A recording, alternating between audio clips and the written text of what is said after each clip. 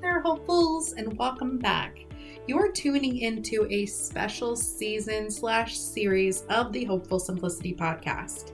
Any episodes that you see that are in the 700 series are going to be some of those defining hopeful terms, or as we would call them, the hopeful, what'd she say moments. Throughout my entrepreneur and organizing journey, I've realized there's words, phrases, and etc. things that I may say that makes total sense in my brain, but may not translate to you and the entire hopeful community. Throughout this 700 series of the podcast, I want to define some of those hopeful moments.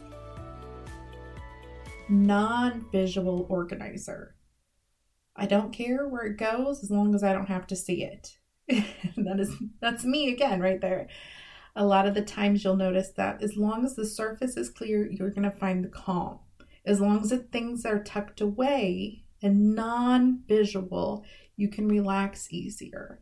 That's a big sign of non-visual, means I don't want to see it. Too much is too much if it's visually out, so please tuck it away. And that's it for today.